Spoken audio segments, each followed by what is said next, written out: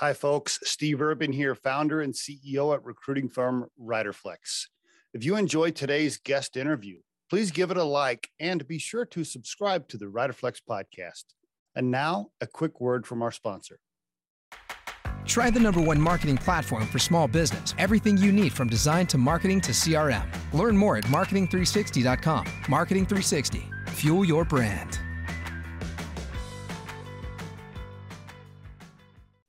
So, Radu, you're in Munich today, huh? You're in Germany. You're traveling around. You're meeting clients, or you meeting candidates, or both?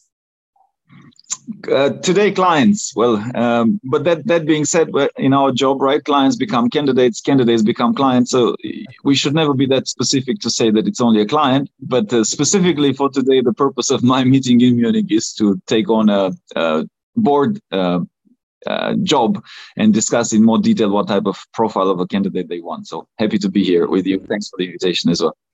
Yeah, you bet, man. Nice to meet you. How many languages do you speak? I think there's a joke that I am silent in all of them. Speaking is a Romanian, obviously my mother tongue, English, and then I kind of have some broken Spanish, Italian, and French in me. And but I can comprehend quite well Italian, French, and all right. So if you're at a restaurant and the waiter's kind of talking about you behind your back, you know. In those 3 languages, yes, I would. Yeah, I would. So tell us about your childhood and family and where you grew up. Give me a little early history, if you don't mind. Sure. Well, communist Romania. That's where I grew up the first 6 years. Yeah, until we had a revolution. And more specifically, I grew up in the countryside. So I don't know what your background is, Steve, but good old days where you, at least in Romania, you grew up with your grandparents on a farm. Well, farm is perhaps an overstatement, right? They had 2 chicken, well, maybe 10 chicken, 2 cows, 2 pigs, all that kind of stuff, right? You work the garden at a young age, and you have fun playing in the dirt and not much toys and all those good stuff. So I remember fondly. I hated it at that time, but I remember fondly now. And then you get to dig in the garden, and you get to plow the field, and you get to clean after the animals and all that good stuff. So that's kind of where I started. And then spent most of my school, graduated in Romania, and then I kind of left, and life took me in all sorts of directions. Did you have siblings? And tell me what did your mom and dad do, or did you live with your grandparents raised you? Give me some history there. Yeah, no. So my father is a university professor. No, so just up till kindergarten, I was with my grandparents, which was I think 4 or 5, and then I went to the town, whatever. It's a 50,000 people the town, and I went to kindergarten. So yeah, no. My mother was a nurse, and my father is a university professor, and then kind of mid class, I guess. Romanian. Okay. And I have one brother. One brother. Okay. All right. Very good. And were you the good kid, the bad kid, the rebel? Where were you? Were you in the middle? Did you get in trouble? Give me, what kind of kid was Radu? Look, I think, so I'm the older one. So I think by and large, well, there's no, I guess, I don't know if there's a pattern, but by and large, the older ones tend to be a bit more the responsible ones, right? And then tend to, I don't know. Anyway, so, and yeah, I was, I guess, the one that was quite okay in school and was quite okay with a lot of things. My brother, I think he had it a bit easier, and there was a lot less expectations and a lot more slack that was cut for him. So in that sense, I think I was, but neither of us were really rebels, yeah, in that sense. So I think we're mostly okay kids. No big drama in our families. Nobody turned out to sell drugs at the corner of the street, so that's a good thing as well. Okay, all right, very good. And why psychology? Did you know what you wanted to do when you went to school? Give me a little history there. I don't know too many people that do know what they want to do when they go to school, to be honest, Steve. I mean, I think that's one of the problems that we have with our education system. Like, who the hell in the right state of mind knows at 18, 19, 20 what they want to do in life? Like, I still don't know, and I'm 37. And, well, I have a better idea than I had when I was 18, but I don't know too many people that know what they want to do. And I actually started and I went into computer science first because, Romania, you might know, it's a very a lot of geeks, a lot of very good software programmers, a lot of very good hackers come from that side of Europe, Eastern Europe, Romania, Russia, and all of that.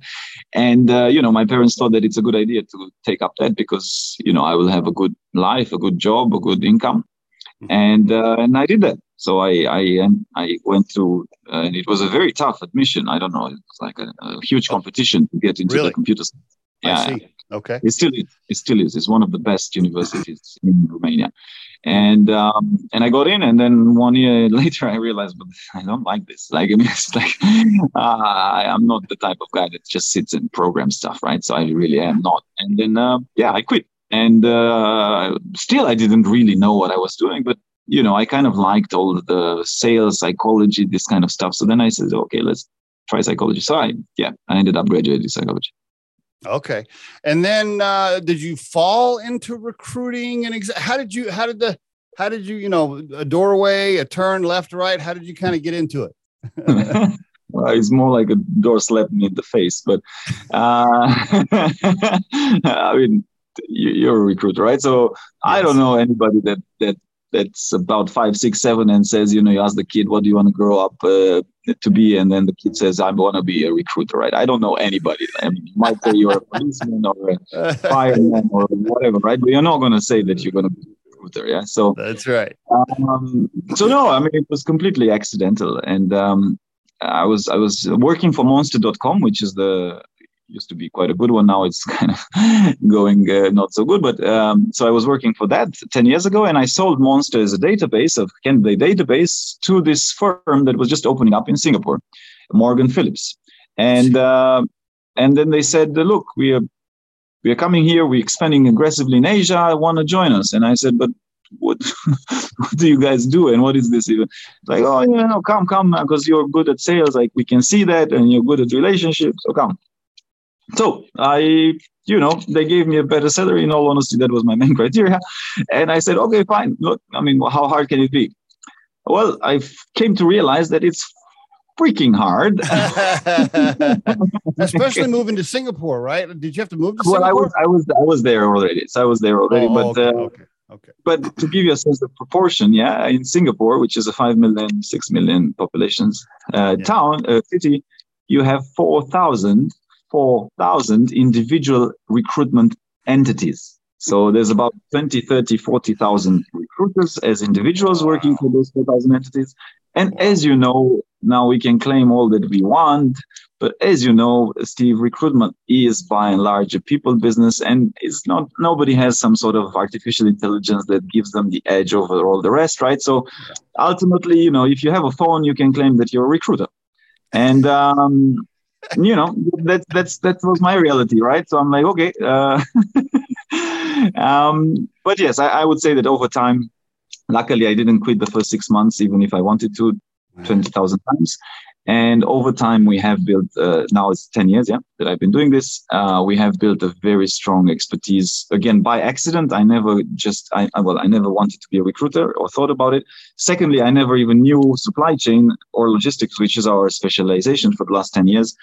But again, because my first client was in that industry, DB Schenker, I ended up to specializing, digging deeper and deeper and deeper and deeper. And now I can confidently say that we are indeed a specialized boutique focused recruiter in supply chain and logistics. Were you married are you married now? Family, partners, relationships? Were you married then? When you give me some personal history there, if you don't mind. Yeah, married. I was when I started in recruitment. I was married. I've been happily married for quite a while, since 2009 actually. So it's been 13 years, and 2 kids as well in the process.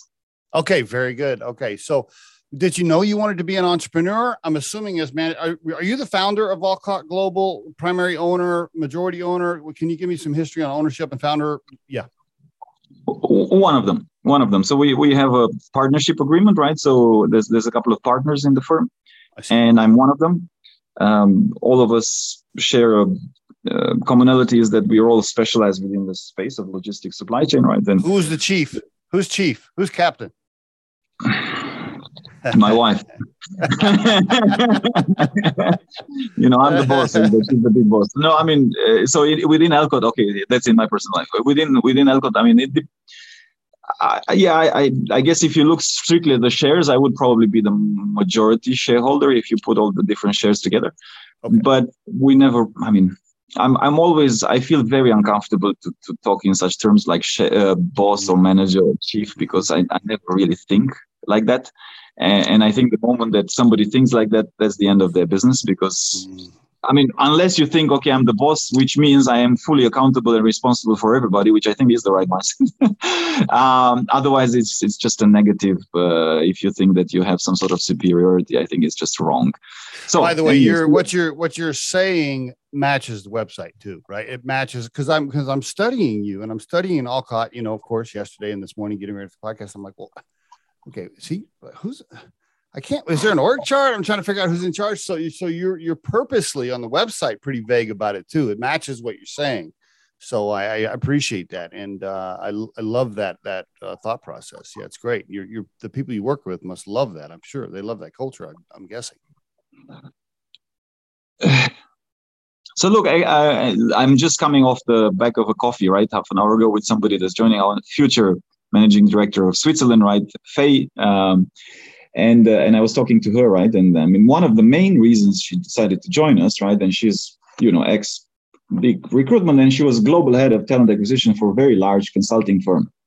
And she's at that stage of her life, right? 25, 30 years of experience. And I actually asked her, so why did you decide to join us, right? I mean, there's a lot of things that you could have done. And then she said something to the extent of, paraphrasing, I am at the point where I want to have fun. Like, yes, of course, work and all of that, but you guys seem to be having fun. Good. And I think that's what we are about in Elcott, right? We are about working hard, but having fun. And it's also about keeping that sense of individuality, right? So, okay, I'll use maybe I can't use Faye, but there's a lot of companies. Let's keep it more generic, because otherwise I'm going to point fingers and I don't want to do that. But there's a lot of companies in this world which go to the extent of even telling their staff what to post on social media, what not to post, all this kind of crap, which definitely just kills individuality and creates Xerox machine copies. Nothing wrong necessarily. I mean, there's models and models in this world, right? And probably if you're in Walmart, you don't necessarily want every single staff of Walmart to be wearing whatever they like, right? Yeah. Fair enough. But we are in a people's business, in a services business.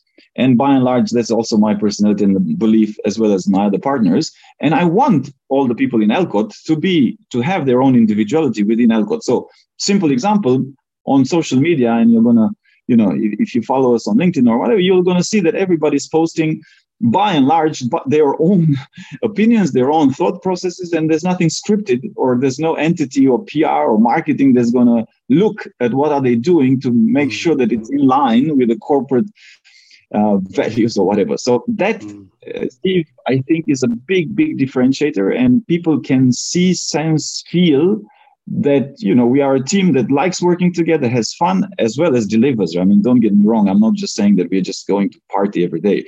We work hard, and we arguably would say are faster to action and to deliver and to execute than most. But at the same time, that with having fun goes hand in hand in my mind. I had a recruiter on the podcast a while back, and it was a great interview. Got it posted. One of her bosses at the company she works for made us take it down. Keep in mind, she didn't even hardly talk about the company she works for. It was just all personal stuff about her life and her beliefs and her opinions on various things that didn't have anything to do with the company. And her bosses called us and asked us to take it down. And so she called and said, well, I better take it down or I'm getting in trouble at my company. And I thought, wow. I was like, is that really who you want to work for? I mean, come on, that's the culture you want to be part of. I mean, that's crazy. So I appreciate you bringing that up. Thank you. Can you give us, by the way, for the listeners, even though Radu is technically the competition for RiderFlex, I like him and he's on the podcast. So I want to make sure I'm pitching his company. It is olcottglobal.com, olcottglobal.com. Can you give us the 3-minute elevator pitch? Go for it for Olcott. What do you do? What do you specialize in? Why should companies use you? Go for it. Yeah. So, well, I don't need 3 minutes. We connect the supply chain ecosystem. So the vision of Elcot is to connect the supply chain ecosystem. And by and large, we're actually not just doing that through recruitment, but yes, recruitment and executive search is your audio. Oh, hold on, Radu. Hold on, right there. I want to make sure we edit that. Something happened, God. Tap your lap, something. Okay, give me a test. Say something. Yeah. 1, 2. There we go, 1. right there. Okay. I'm gonna have Brianna edit that because your pitch that's a good one. Let me do that again. Radu, give me the overview for Elcot Global real quick. Tell us what you guys specialize in and why people should call you. Go for it. So Elcot Global is by and large a connector organization. So we say that we connect the supply chain ecosystem. What does that mean? So firstly, let's start with the basic supply chain. End-to-end supply chain, which is 4 pillars. Plan, source, make, deliver. So pretty much everything you and me buy in a supermarket is being planned, sourced, made somewhere, and then delivered to that supermarket. So that's what Elcot Global does. It focuses on that and those 4 pillars, and then we do that through, and connecting that ecosystem, we do that through recruitment. We do that through our supply chain academy that we're building an online program to educate professionals within supply chain on how to up their games, their skills, and to be technically in line with all the new developments. And thirdly, we also do that through a combination of, we have our All-Stars in Supply Chain, which we are launching in 2 months. I'll tell you more about it. We have a podcast, our own podcast, which again, we're some of the top CEOs in. Yeah. Your connection. I'm losing your connection is fading on me there a little bit. Damn it. Radu, can you hear me? Nope, Steve. Yeah, you're fading on me there a little bit. There's too many people in the hotel streaming videos. God damn it. Yeah, sorry about it. Yeah, it's fading on me a little bit. Where did I break up? Okay, I want to make sure because we're gonna have to kind of piece that together, which we'll take care of. Let's do the. I'm going to do this. I'm going to ask you about the podcast because that's kind of where it really just. Yeah. And Radu, tell me about the podcast that you got. Talk to me. So look, the podcast was really a project that started because we wanted to give access to very senior people to everybody. So we wanted to, if you want, democratize knowledge. Maybe it sounds a bit too fancy, but that's what we wanted. I was going to all these conferences, right? And what I realized is actually CEOs and chief supply chain officers and chief operations officers hardly go. They don't have so much time. So that's one. 2, if they indeed went, typically their presentations were fairly politically correct and fluffy. What do I mean? It's commercials where they said how great they are. They don't really talk about what doesn't work, right? So they weren't really keeping it real. Again, corporate compliance and God knows what, right? So on the back of that, I said, hey, why don't I start a podcast where, one, because we work with these people anyways, right? Yes. I can invite them. And then I control the narrative and the questions, right? And anybody can listen to it, right? You don't need to pay a lot of money to go to that conference, nor some of them you don't even have access. So that was the intent. And now we're 120 episodes. We've had some of the biggest CEOs on the planet. And also I've gotten better at asking harder and harder questions and forcing them to keep it real, right? I love it. In truthfulness, most of them, because also that's how we invite them, most of them I know would keep it real because that's why I invite them, right? Because I know them. And then keeping it authentic, genuine, open, challenges plus opportunities type, right? What works plus what didn't work for them. That's what adds a lot of value for the audience. I love it. Yeah, we do the same on the RiderFlex podcast. Same thing. You got to keep it real, human, authentic. That's what people want to hear. Listeners don't want to hear fluffy, dry corporate pitches without anything personal and just, it's just boring. Nobody. Do you guys at Elcot, do you step outside of supply chain? I mean, if somebody called and said, hey, I want a CEO for, I don't know, a food and beverage company, would you do it? Okay. Yeah. Okay. No, so supply chain for us means any company. So we do CEO, as long as it's for manufacturing related or supply. So supply chain, if it's a food company, they manufacture that food, right? So then basically it's a supply chain job, actually. I see, but not a SaaS. You wouldn't do a CEO for a SaaS company. Unless SaaS in supply chain, unless it's software as a service within supply chain, right? So you have companies like SAP, right? They have all their solutions are more or less in supply chain. Not that we work with SAP, but just as an example, right? You have, I don't know, Blue Yonder, you have O9 Solutions, you have whatever, right? So that type of company, GT Nexus, yes, we work with them because they operate within supply chain.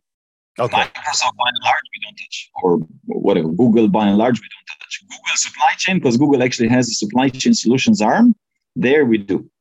I see. And how about yourself? Now that you have a bunch of team, how many people involved? Total people, members, partners, employees, whatever you're calling them. No, right now we're about 25. Okay.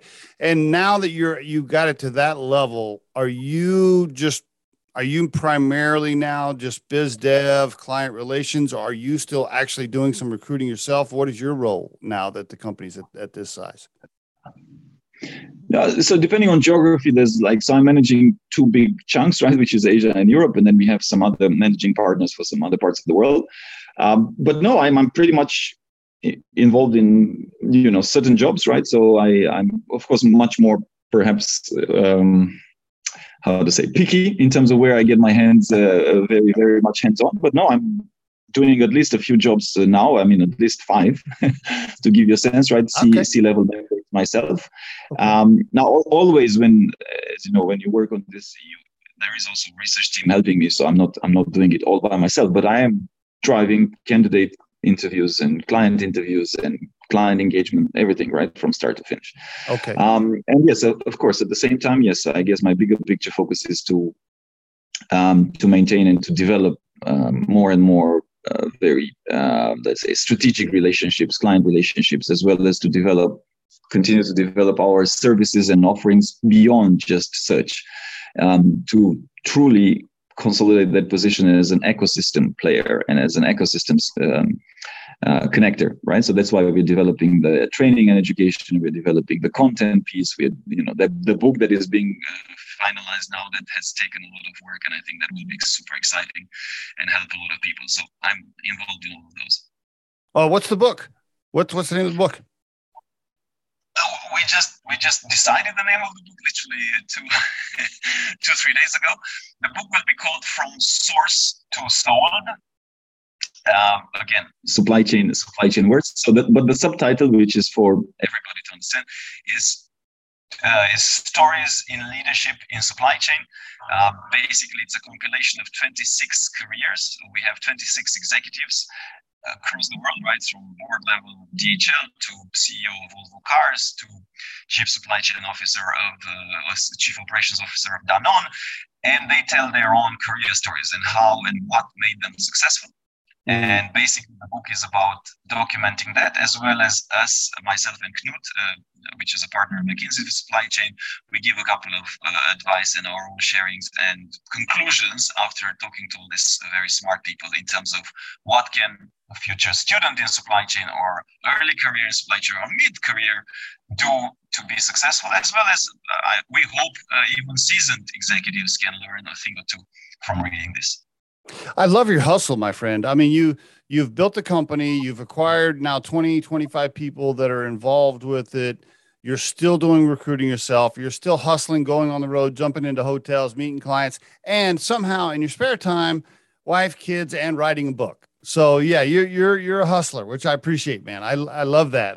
People, I meet people all the time and they'll ask me, well, why is this person successful? Why is that, why is that person successful? And I'm saying, I always tell them, I'm like, look, sometimes people get lucky, but most of the time it's hustle. People are busting their ass trying to make sure that they make it. And I can tell you have a lot of energy. You have a lot of positive energy. And I can tell you're getting up every day, hustling, making it happen. Thank you. Well, look, I mean, again, keeping it real, Steve, right? I mean, I think days and days.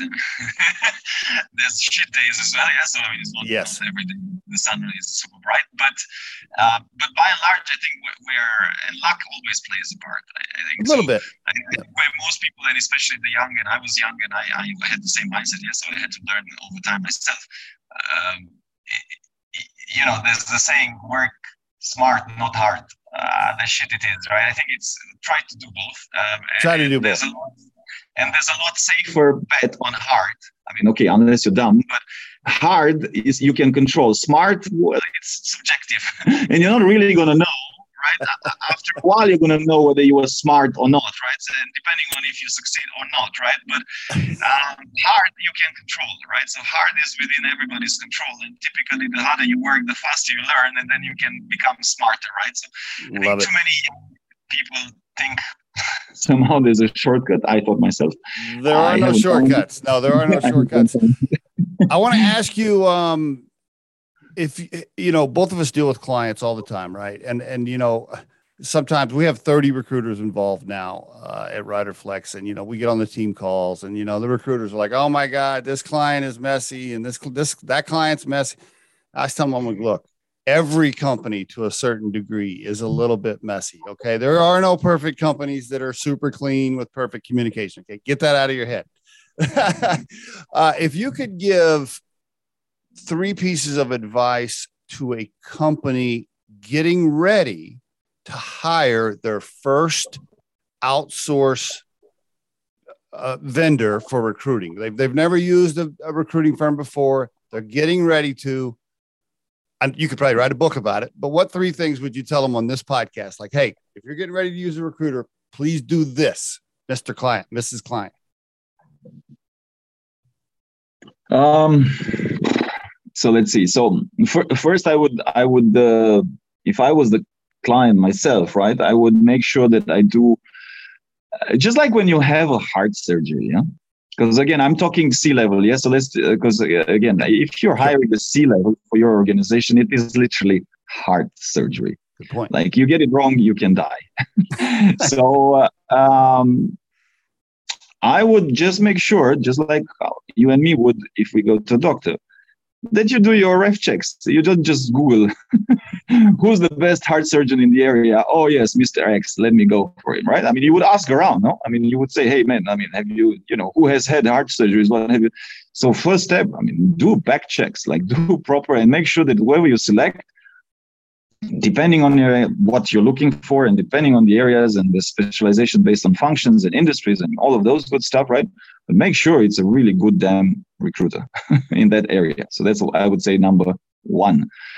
Number 2, look, like anything in life, again, back to the doctor analogy, it is you got to trust, right? I mean, you can do your background checks, your ref checks, your whatever. If you made up your mind, then trust and give trust to that person and partner, right? I mean, unless it's a trusted relationship, it ain't going to work. Also trust, usually, I mean, I don't know about you guys, we only work on retainers, right? Now, I'm not saying that that's the only model, and I'm not saying it has to be the only model, but by and large, I would say that trust, that you're in a trusted relationship if it's exclusive.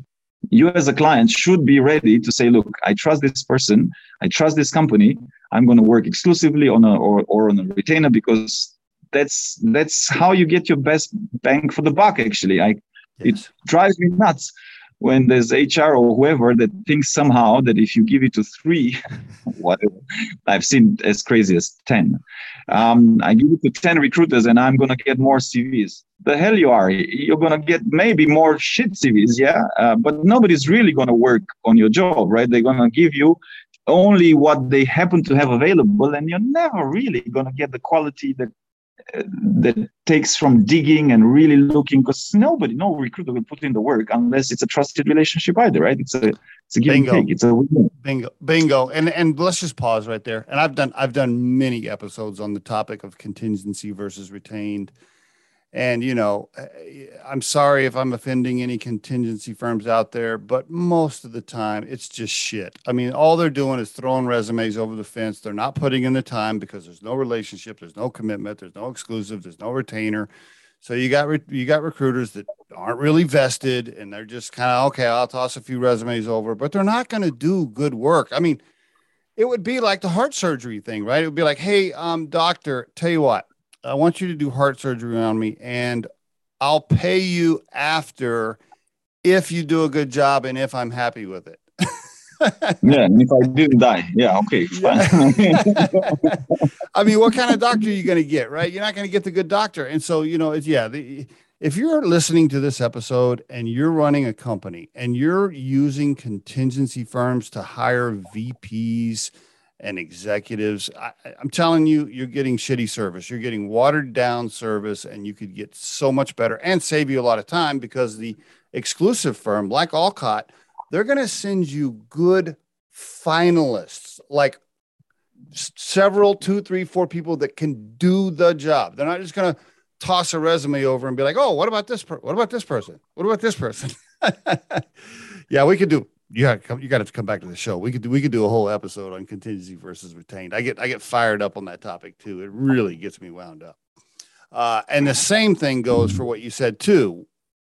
Then you get a little HR person, right? Some like 2-year HR person inside the company after your team has presented a CEO, and somebody over on the HR side is like, well, I noticed on the resume that they don't have this and don't have, and you're like, okay, listen, Mary, will you just please get out of the way and let me talk to the CEO that I need, or let me talk to the board to present this candidate. Like, you're wasting time. I'm with you. I'm venting. You got me rambling. So look, but let me perhaps complete the picture a little bit, right? Because I was, I feel your pain. I've been there. I still am there sometimes, right? But I think also, if we had to flip from where we stand, right, you and me as recruiters, yeah, we also should choose our clients. Like, back to work hard versus smart, right? So ultimately, look, you don't have control whether Mary or John from HR will sign a retainer or not. That's not within our control, right? But what is within our control is to say, look, I mean, if you don't want to sign, the world is big, and go use whoever XYZ that you can. And I'm almost like to the point, and maybe sharing some secrets. I don't think it's any secret, to be honest, but we are at the point right now where, and I mean, it might sound arrogant. It's going to sound arrogant, but if I get asked, like, why should we use you? My genuine answer is, look, Mr. Client, I don't know. Like, if I am here in front of you, so we haven't done business development or sales in 3-4 years, because what we do, get referrals. Referrals is one, but we focus on putting out a lot of content. A lot. So the way that we get business is because people see something or hear, or today, not today, Monday, when it was Monday, 2 days ago, I got a call from an HR that was referred by the CEO, who I had met 4 years ago, and the gentleman had been following us on LinkedIn ever since. Beautiful. And now, after 4 years, he got his HR to call us for a C job, right? So, I mean, when I get asked, and the lady asked me, so why should we use? I'm like, okay, wait. Like, you came to me, right? Like, I mean, if you still ask me, I don't know. Like, why did you call me? Like, I mean, you should know why to use me or not. Like, I mean, if you don't know, what can I possibly tell you? Oof, what good one. Exactly could I possibly tell you that none of the other recruiters are going to tell you? So if you still don't know, I mean, Google us. I don't know. Ask other people. I don't know. Do what you need to love do. it. You don't ask me to convince you, because I can't, firstly, and I won't, because that's why we put out content, so that you should know what we do. If you don't know, then what can I tell you? Oh, Radu, I love that. I would just add 2 things to that. And if you're listening to the podcast, I also recommend, don't spend a lot of time trying to oversell and convince somebody to use your service. You meet them, you tell them what you do, you show them your results. If they want your service, great. If not, move on. Don't burn a lot of minutes trying to convince somebody. Yeah, I could not agree more. And the other thing is, what you just said is, if you own a service business, if you're running any kind of service business, when you get to the point where you can say no to a prospect, and you can say, no, thanks anyway, I don't want to do business with you, that is a magical pivot point, because then you're in a place where you can pick and choose your clients, and you can work with good people, nice people, clients that are going to pay you on time, clients that are going to, not be messy and crazy.